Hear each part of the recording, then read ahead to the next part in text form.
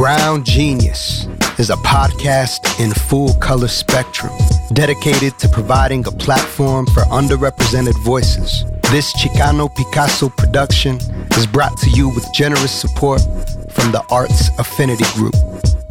Thank you for listening. One, two, many sick, many sick. One go fruit, many drink, many drink. Diversified scope, money straight. Profit sit below, human being. So fresh, so clean, my mind limousine, my quasar so my crown, I king, my beam so mean, my gangster lane, I bomb your scene, my people get free, root the tradition, set the condition, break the system, forward transmission. Brown Genius, Winter Solstice Edition, 2017. This is your co-host, Molina Speaks. And this is Cherie Love Mestiza Brown. You look so beautiful over there, Ms. Love Mestiza. And in the studio, we have Mr. Michael Ill7 Acuna, also known as Acuna Black, hip-hop historian, hip-hop futurist, one of the dopest MCs on the planet.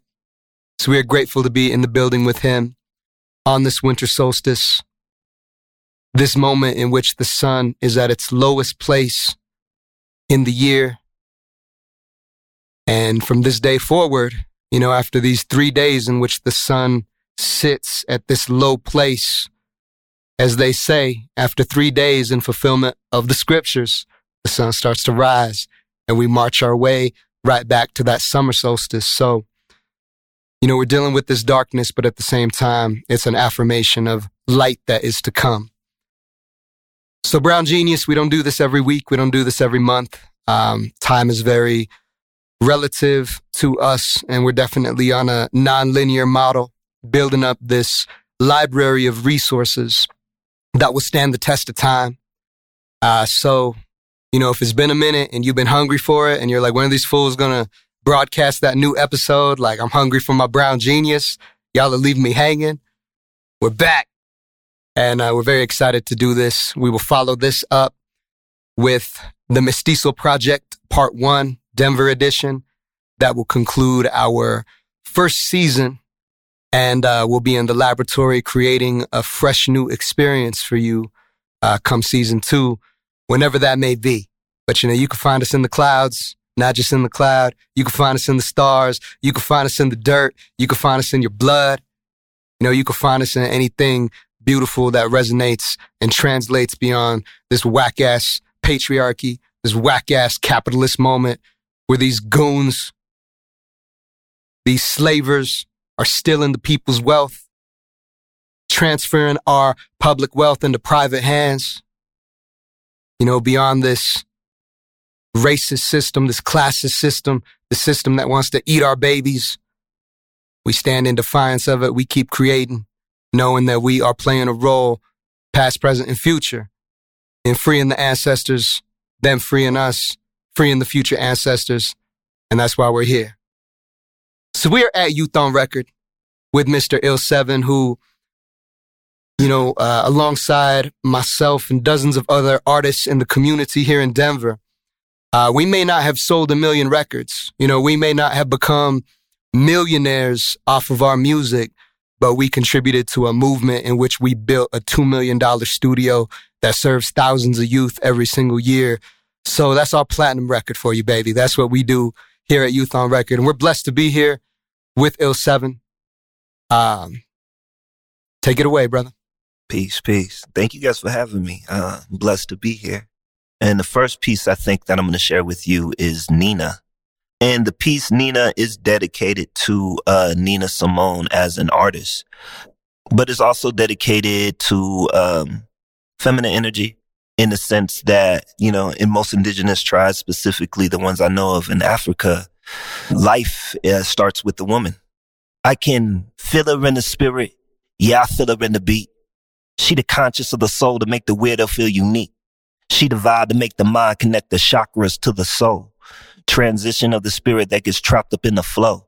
I speak in code, a story told, a future holds and knows it well. I could tell up in the spell the message told the soul rebel.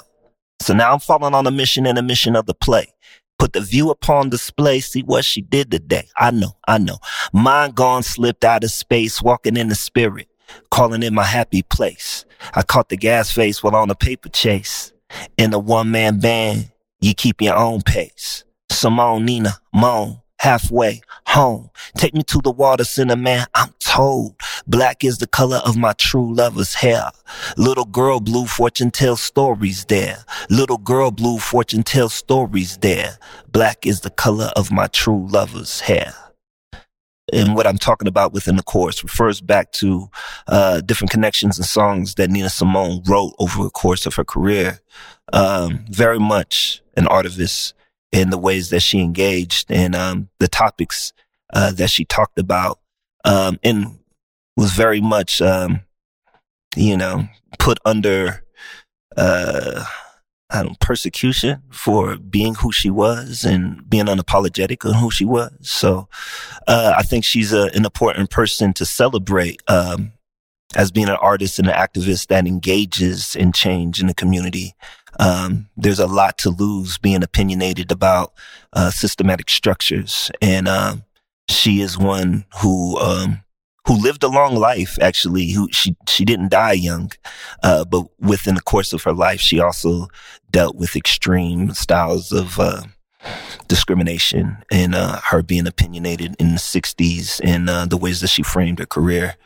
Unlike her, her counterparts like Aretha Franklin or Gladys Knight or whoever was around her contemporaries around that time. So I give the utmost respect to Nina for being unapologetic in who she was within the movement, and an important voice in that futurism thought process.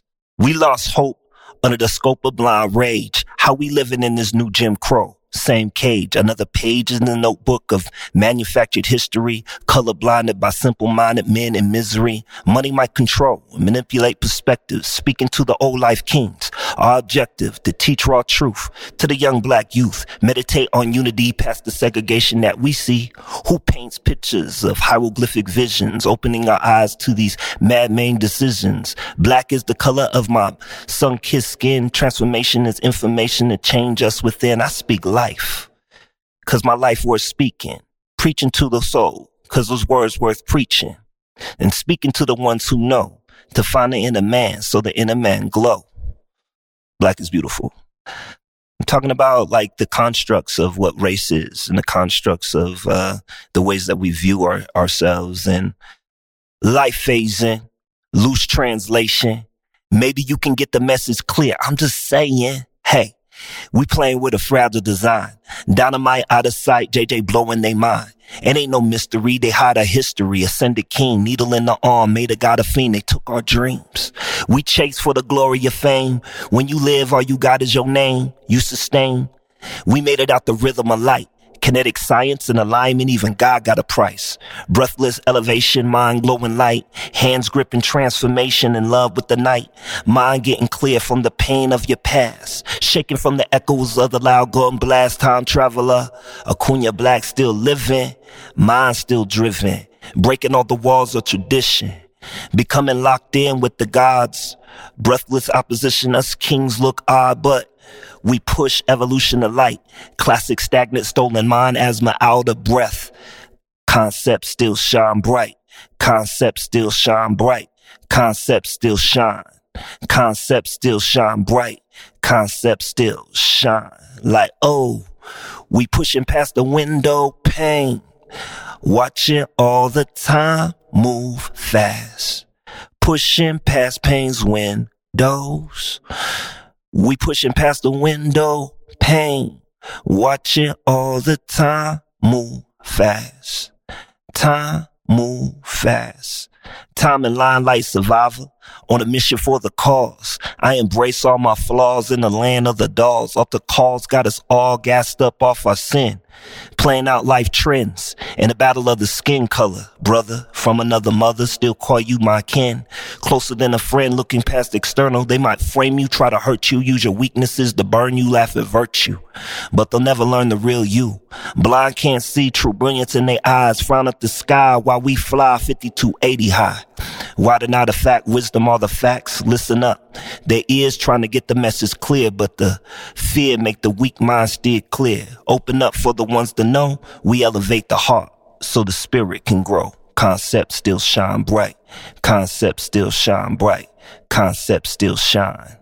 Concepts still shine bright. Concepts still shine. Thank you, brother. What's your writing process like? That's a good question. My writing process, I think I'm a very emotional writer.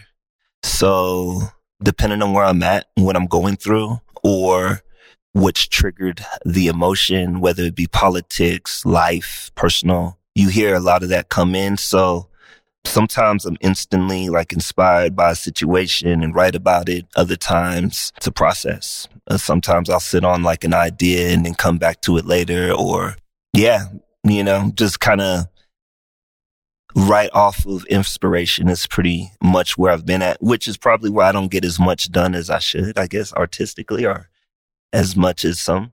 But I think that's kind of how I create, is more out of an emotional place, which kind of helps me to formulate songs in different ways.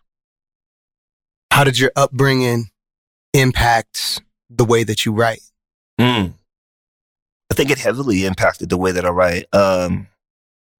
Being a young person I was a military brat, so I moved around quite a bit coming up. My dad, we lived in Limestone, Maine.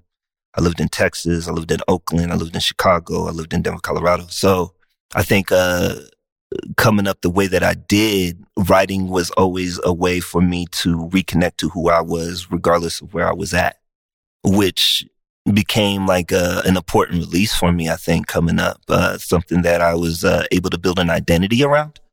So, yeah, I think like my upbringing and coming up in the ways that I came up really impacted my writing style, just because I was exposed to hip hop at a young age. And because I was exposed to hip hop at a young age, it was a way for me to, regardless of where I was living, identify to who I was within my blackness. Because I think, growing up in mostly white environments, you can get your identity gets lost in what they want you to be versus who you choose to be. So I believe hip hop was a release for me, because I identified to the outlet and who I was within that outlet. Who did the white world want Ill7 to be? One of the stories that I always refer back to was when I was probably around like 5 or 6 years old, living in Limestone, Maine. And when I was in kindergarten, I had a white teacher. It was a trip. I had a white woman teacher who, for one, had a thing against young men in her class. She really discriminated against the young men in a very interesting way. And then with me being not just a boy in her class, but being a black young man in her class, she pretty much told my parents that I was dyslexic. I had no capabilities of really retaining knowledge. And my dad at that point, my stepdad actually at that point, defended me in that, at a young age, that's where that narrative actually begins. And he probably didn't understand it in complete total at that point, because he was young himself. I think my dad was at 19 or 20 at that time. So he didn't understand that completely himself, but he knew that he didn't want his kid to be called retarded. So from that, I think that kind of defined the ways that I viewed school, and I viewed whiteness, the construct. I was already kind of, the first time that I got called nigga, was living in Limestone, Maine. And that was because of ignorance and the pockets of ignorance in there. Like, this is in the 80s. So during that time, it was mostly, the only people of color that lived in Limestone, Maine during that time were Native Americans. So like, like them seeing like a black family was alien.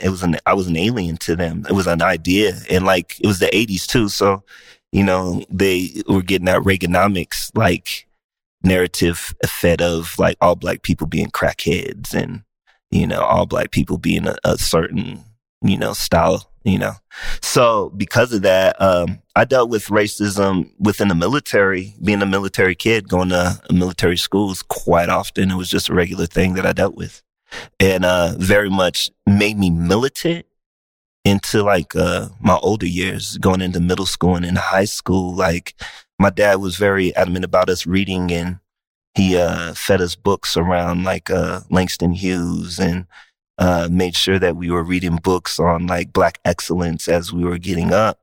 And it was always like a interesting thing too, because within me being Black, I was also Latino. My mom being very connected to her family. So, it was always a mixed narrative for us as kids. We always got discriminated against in a very specific way by white folks, but also, because me and my brothers are all different complexions, we were discriminated against Black folks. And then we were also discriminated against Latinos, at different points, when we were coming up, which changed as I got older. But being young, it became kind of you learned how to adapt, because it was almost like if you didn't learn to adapt, you could just be marginalized within that. So it gave me a very interesting perspective on race and what race was at a young age. Can you tell us a little bit more about your ancestry? For sure. Yeah, and what lineages are you connected to, and just the existence of being in that liminal space between cultures, for sure. For sure. I got like kind of a crazy background on the way that I came up, the way my parents, I guess, came up as well. So on my mom's side, my grandmother was white, from Germany, and moved to Mexico when she was young. She was probably like 3 or 4.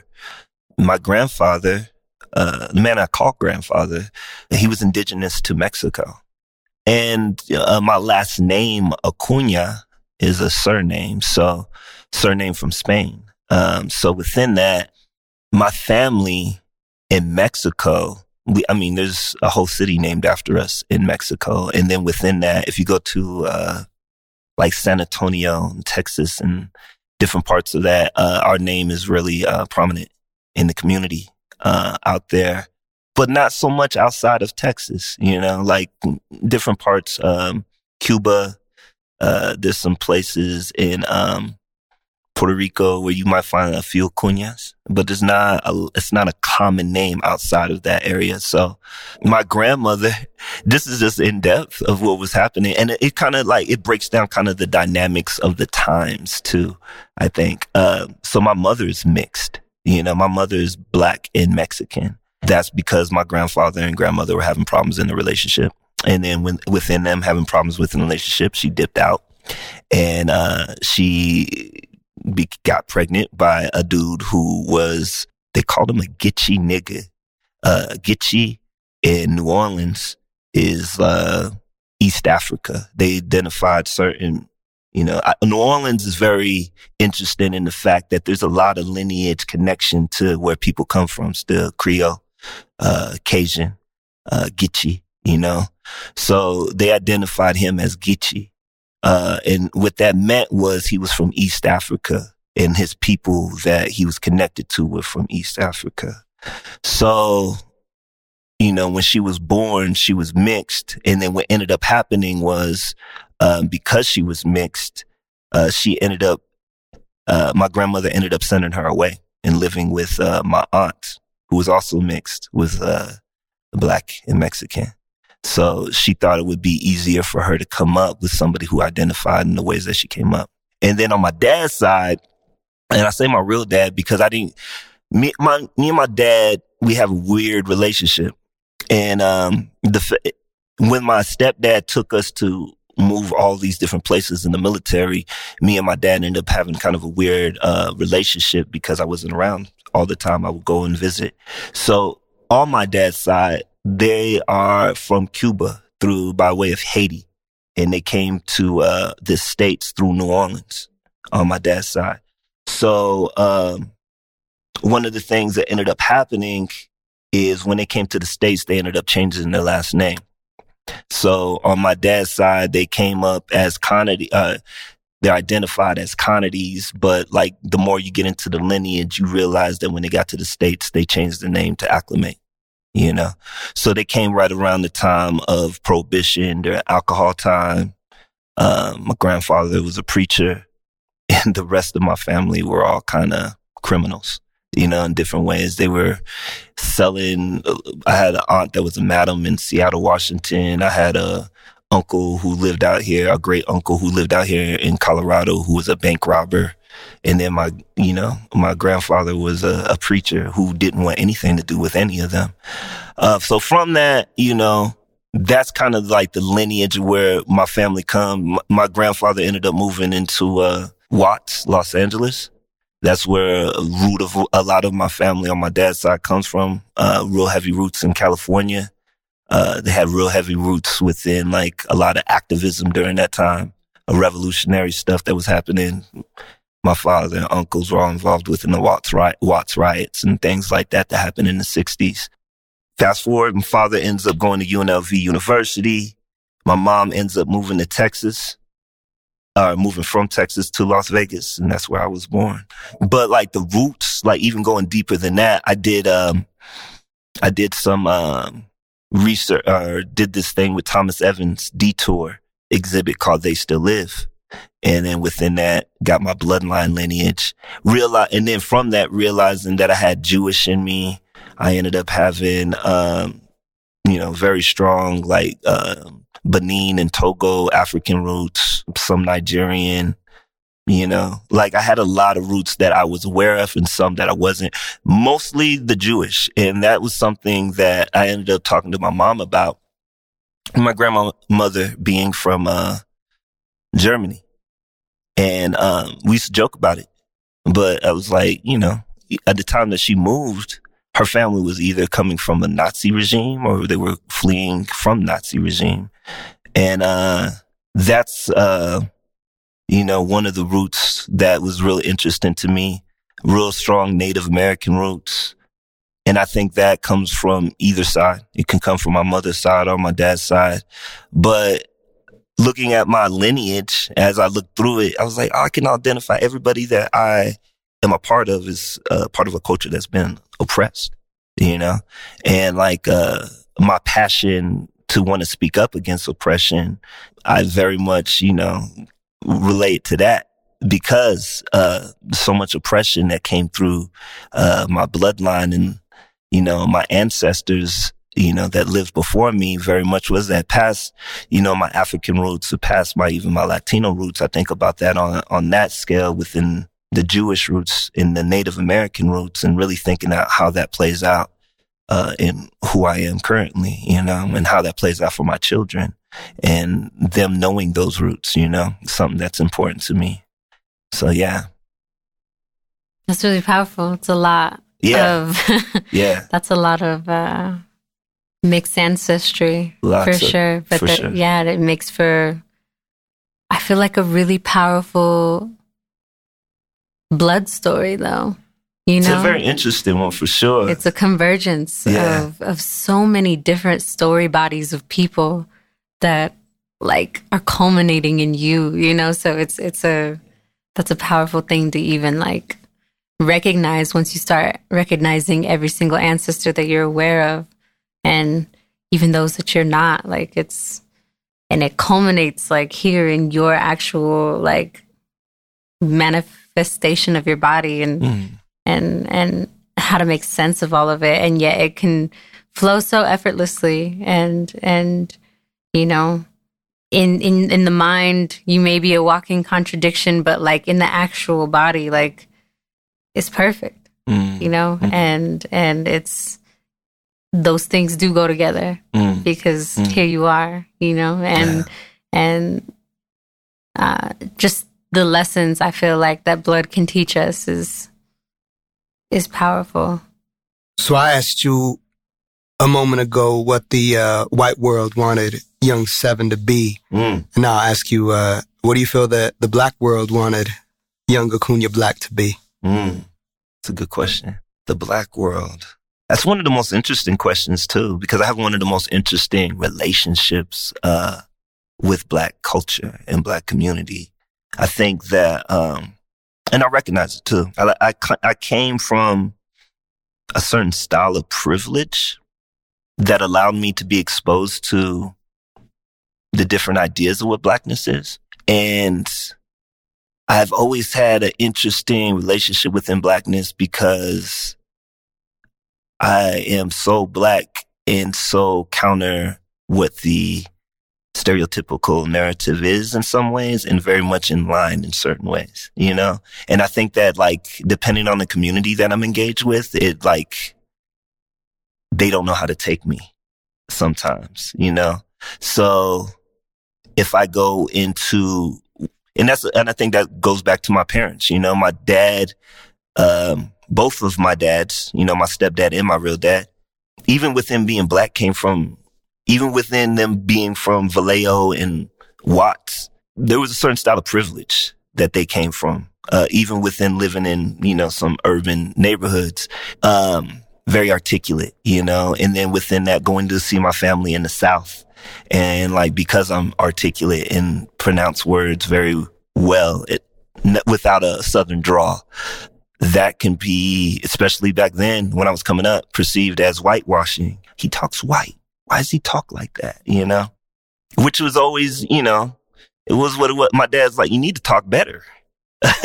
You don't pronounce well enough. So it was always this duality of like navigating a stereotype and then being secure within who I am, within my Blackness around Black folks. So like, you know, I went to a few military schools, private schools, and then be one of the only few Black dudes on the basketball team or on the track team, and then playing Black schools. And they're like, oh, you know, they want to test you. They want to see how Black you are.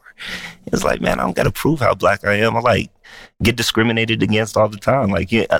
So I feel like it becomes one of those things within, that I've always dealt with within the Black community. And the most interesting thing is that I've been so embraced by the Latino community in a totally different way from the Black community. It's always an interesting thing to me. I've always had this duality of like, I don't know what it was, but, it's been easier as I've gotten older to relate to Latinos in some ways than it has for Blacks, trust-wise. And I grew up in a Black environment for the most part with my dad, you know? So it's always been one of those interesting things for me. Not to say that I have bad relationships with my brothers and sisters that are Black. It's just been always interesting breaking down that narrative of who I am within it and not necessarily being like the people that I come across all the time, you know? It's always been an interesting interaction. Not to say that I don't relate to Black folks by any means, because I definitely do. I think it's just the way that I came up being Black and not being like rooted in any one community. It's always kind of made the narrative a little bit more complex and connection. Yo, I'll say that, you know, for me, you know, being Chicano, having a Mexicano father, and, you know, my mama is, you know, Spanish and Indian, but not having those ties to Mexico, like being very Chicano, I could relate to what you're saying because, you know, on a lot of levels, I feel like First Nations folks and Black folks will claim me and rep for me in a way that sometimes I feel like Spanish-speaking Latino folks don't. You know what I mean? Like, they'll look at me like, like I'm a little too weird or I'm a little off, or even growing up, you know, within mi familia, it's like I talked funny, or when I did speak Espanol, it was like, it was weird, or like the way that I would dance, influenced by all these different cultures and aesthetics, like I dance funny, or I was just the one that was always a little bit offbeat and like, and it was cute. Well, you're little, you know, like my tios and my tias is real. It's cute. It's like Adrian. He's going to grow out of his weirdness and awkwardness. But when you embrace an artistic path, a creative path, when you embrace your spiritual path and you just accept yourself for who you are, and you like, you know, you're unapologetic.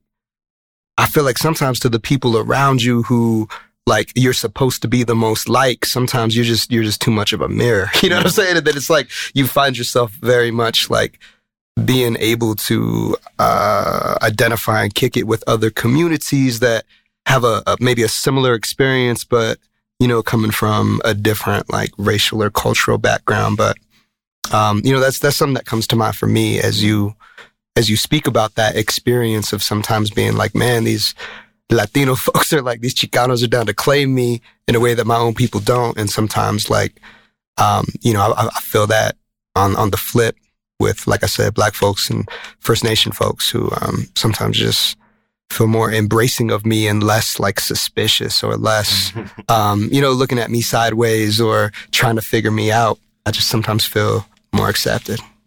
I mean, I feel like every one of us in this room can relate to the idea of just finding community, and more often than not, like you'll find that artists have that same storyline for most of us as the creatives in whatever circles that we grew up in our familial circles, you know, and trying to find community. You're just a little offbeat. You're just a little like different enough, you know. Some of us are the black sheep. Some of us are the like low-key outcasts of family because, you know, we, you know, for whatever reason or another. But that, I feel like that's a really, really prominent story in artistic and creative communities, and thus, you know, which is the perfect breeding ground to create such tight-knit artistic communities, because we know what that feels like, to not quite fit just enough or assimilate just enough into mainstream society or et cetera. And complex ancestral backgrounds definitely make for an even more like pronounced story within that. And that's, which is interesting because so many of us are mixed by now, you know, and you know, bringing back Auntie Gloria, like she talks about this. Gloria Anzaldúa, she talks about like at a certain point, you know, we will just be so mixed. Like there is no pure blood anymore. Like we're all mixed at this point, and especially whatever pockets of the world that you live in here in the Southwest, like it is just a huge mixing ground where so many cultures are coming together in these different convergences within proximity of one another, and that's going to produce some really beautiful experiences interpersonally, as well as some dope art.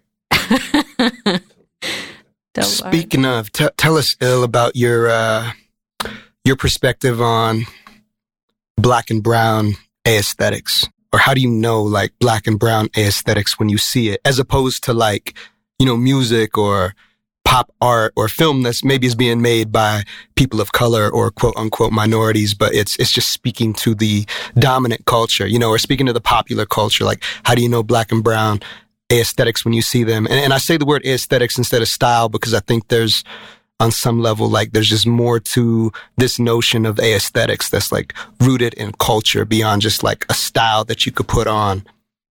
Anyhow. That's a great question. So the way that I view it, I think that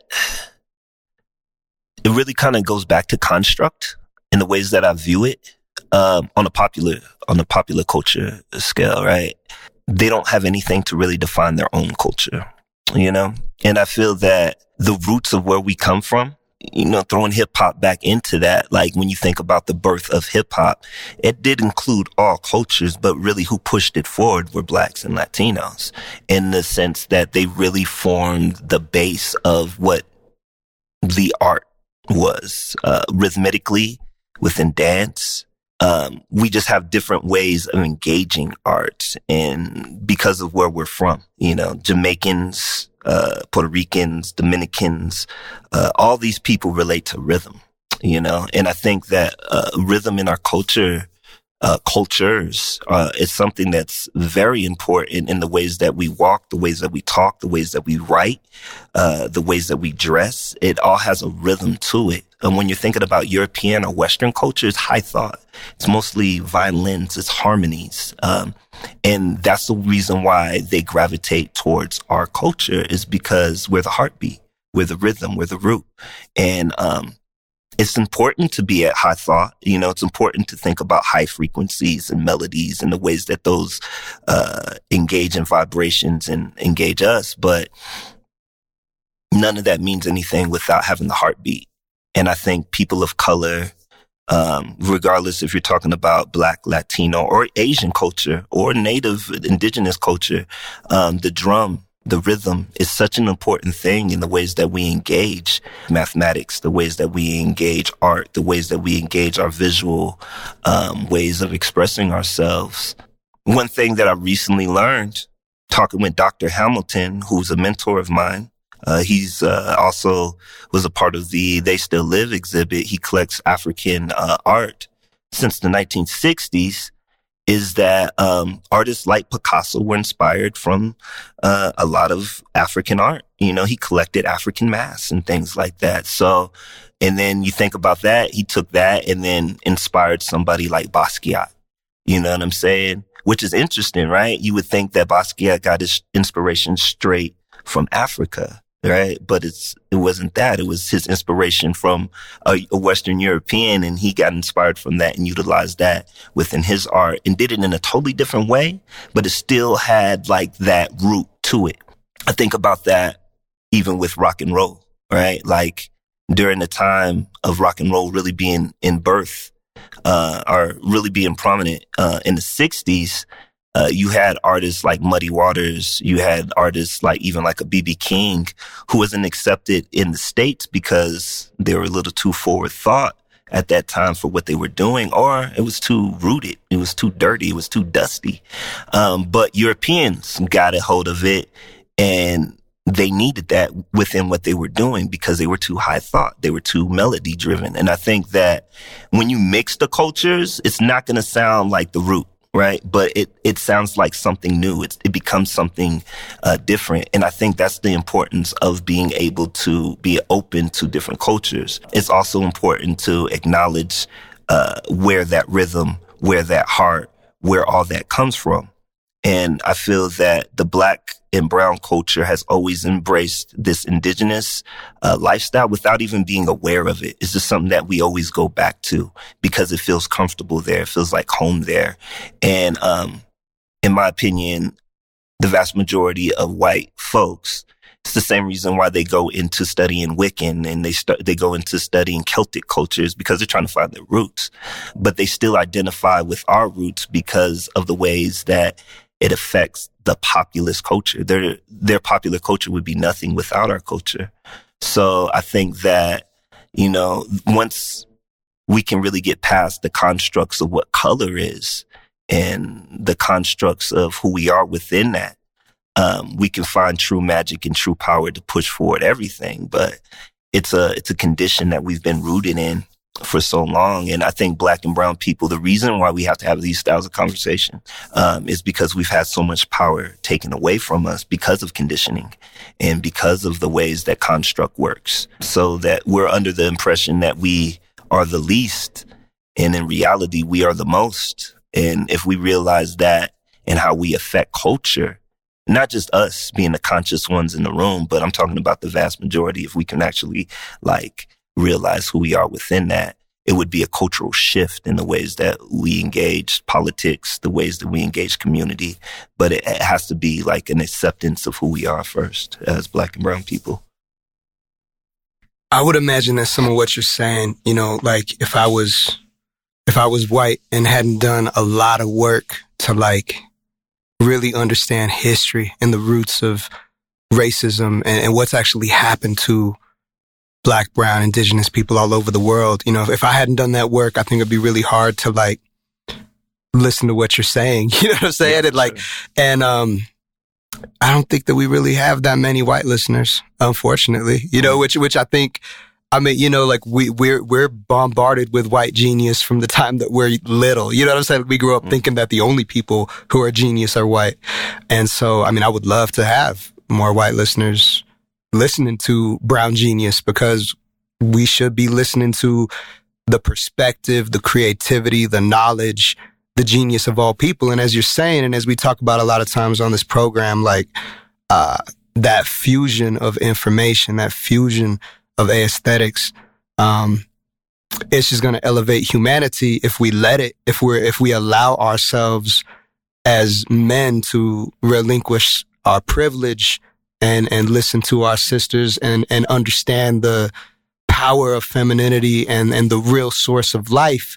We're going to elevate, you know, if white folks are able to separate themselves from their privilege and really seek for that root that you're talking about, you know, that's going to elevate them in addition to us and elevate humanity, get us back to a place of balance. But I guess all that to say is, like, you know, say there is, you know, a young white person listening to this particular podcast, like, I don't know, what would you have to say to them in terms of, like, just a path forward for us as humanity, like beyond this, you know, this moment, this racist moment, which is a long moment, but still short within the context of who we have been and who we will be. But yeah, what do you say about how we get past this moment? That's a loaded question. I think that it's really, it's just like a counseling session, I guess. Like, I feel like when you're dealing with race in the discussion of race, you're dealing with a population of people that have been abused, and you're dealing with an abuser, right? Now, that's one of the hardest things to, like, accept, but it's the reality of what it is. Just thinking about the current system that we're currently working within, which is worldwide white supremacy. And that's a hard thing for a lot of white folks to accept. They didn't necessarily. It's a hard thing for a lot of people of color to, like, come to terms with and, like, just acknowledge it. Or, you know, even I feel like you find a lot of people of color who are resistant to dealing with race. It's almost like more comfortable to not deal with it. Anyway, sorry to interrupt. No, it's true. I think that's what makes it such a hard conversation.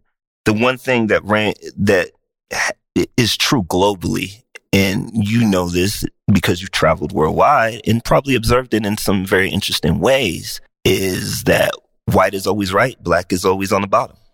So no matter where you're going globally, if you're closer to the darker scale of things, majority of the time, you're most likely oppressed in whatever country that you live in. Even Africa, especially Africa, actually, like, you know, it's because of that. I think that being somebody who's oppressed, you see all of the hardships within a systematic format. Being somebody of privilege, you can't understand it because you've never had to deal with oppression in the same ways that a person of color. So, like, somebody who is randomly pulled over, you know, in a car because of their skin color or the ways that they were dressed, profiling, you're not going to realize or understand what that is unless you've dealt with it on a regular basis. The worst thing that America did to its people was to distort history, to, like, make up a fairy tale of the ways things that came, where we have to do all this research and backtrack and find the truth for ourselves. And there's still holes even in the truth that we found. The fact that we're still dealing with that construct really shows that we haven't grown as a culture. We still have a long way to go to actually evolve past these ideas and really finding who we are within ourselves, really doing that individual research of who we are ourselves. I mean, the reality is white people were enslaved as well. Jewish people were enslaved as well. The only thing that makes them different is that you could hide under whiteness. If you were Jewish, you could be white. If you were Irish, you could be white. As a person of color, you can't hide. And I think that's the thing that really divides up our oppression in the ways that it is that the idea in the construct of race is really what divides us. And because we're not having authentic conversations on how we really view it versus mass media telling us how it is, we're still dealing with the ideas of one another versus dealing with the realities of one another. It's interesting thinking about, race constructs and whatnot, and kind of relating back to what you were saying a while ago about Black and brown folks and indigenous folks holding down the heartbeat, right? Because you have to wonder, once you start picking everything apart, like, what is anti-Blackness? Like, why do people hate Black people so much? Like, what is it about whiteness that hates an aspect of itself that just happens to be Black? Like, what is it that they are experiencing in their body, in their story body, in their history, in their long distant pasts, in their right nows, in their presence? Like, what is it in them that when they see us, like, something is invoked, and some folks don't like looking at it, and they shun it, and they seek to repress it at all costs. They're holding on to that part of their identity so hardcore, that fear of themselves.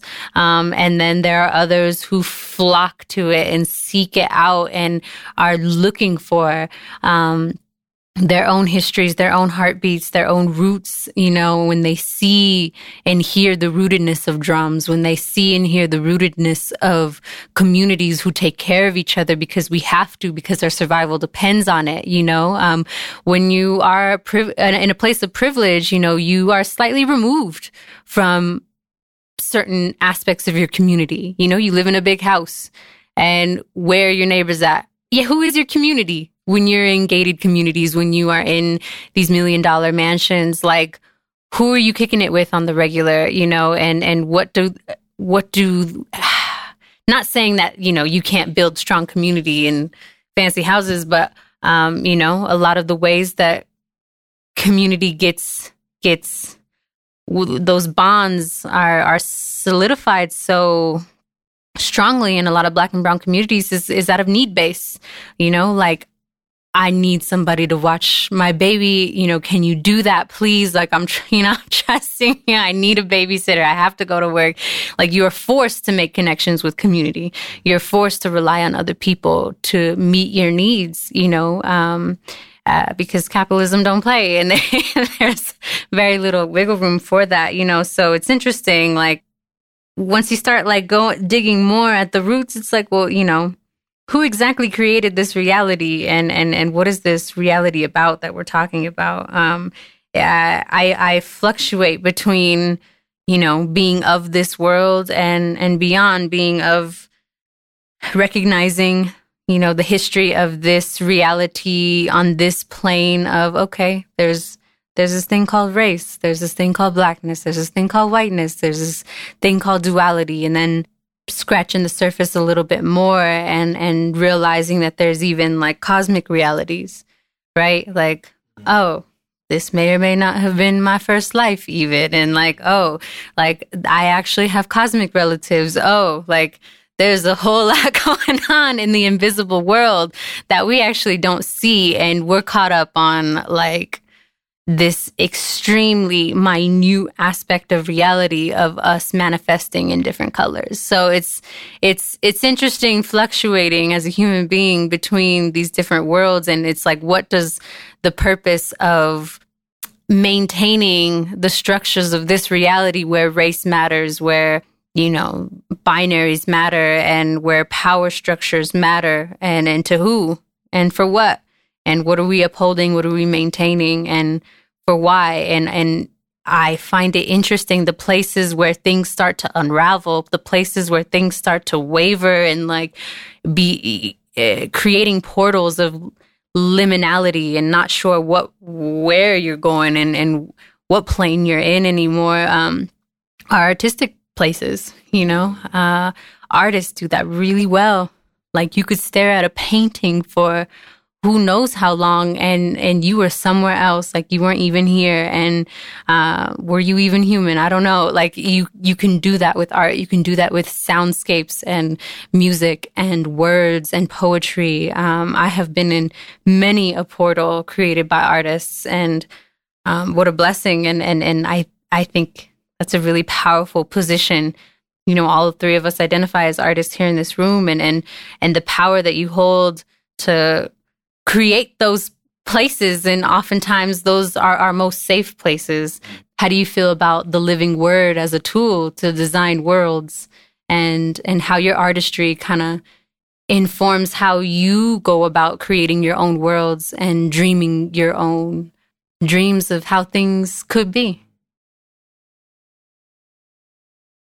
I found power in that. I think it was from reading, doing a lot of reading. And within me doing a lot of reading, that's where I found inspiration. You know, that's where I was able to redefine my identity. And I think that whether my dad was conscious of it or not, he left enough around for us to pick up, to really like chew on these different ideas of Blackness, past what we were observing on television and things that we were listening to at that time. And then really doing history and understanding history and getting into the depths of what history is really where I started to understand the power of words and the power of being able to tell the stories of things that happened before you.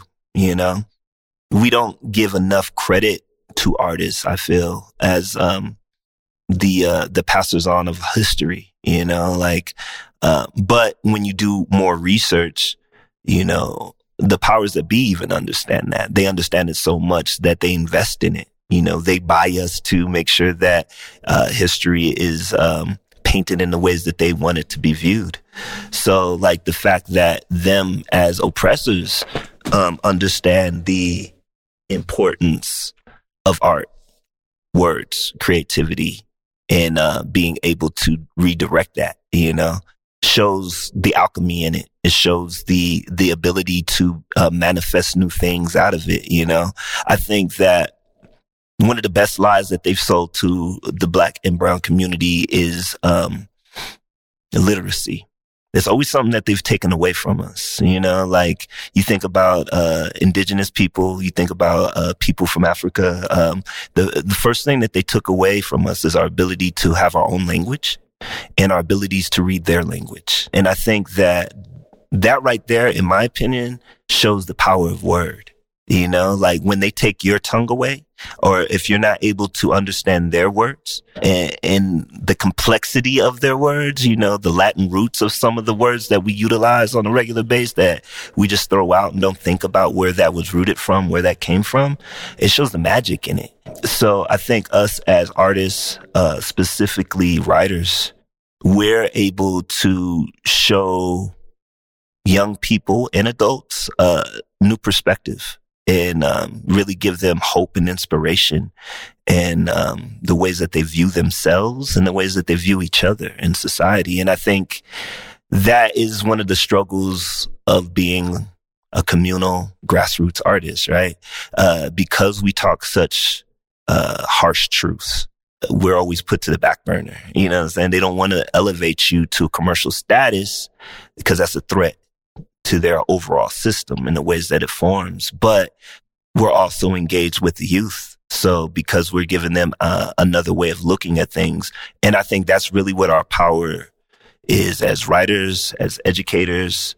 We're able to access true futurism, right? Like evolving the youth is true change. Right now I've been utilizing hip hop mostly because I feel our young generation is already just naturally connected to the culture of what it is.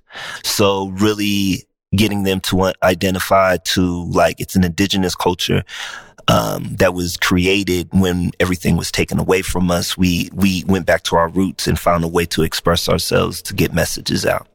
My struggles in life also gravitated me towards what I do artistically, my experiences with going to jail, my experiences with just struggle within school and things like that, it really defined the person that I was going to be.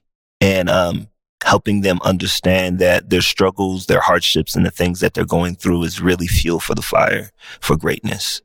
And I think that artistically, when somebody who's going through struggle has an outlet, it really makes them, especially when they have guidance and mentorship within where they're at, it makes them the evolution of what is to be next, because they identify where they came from, and they have an example of what they could be and where they could go. Where can we find your work?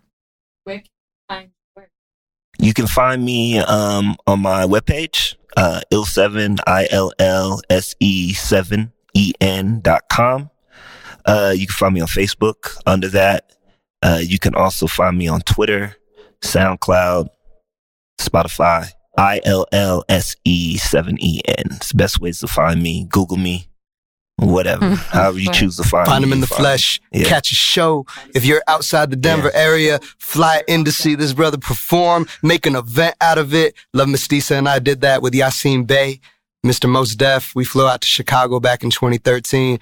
There's no reason not to fly to Denver, Colorado to see my man ILLSE7 tearing up the mic. One love. Bless. Mil gracias for listening to Brown Genius.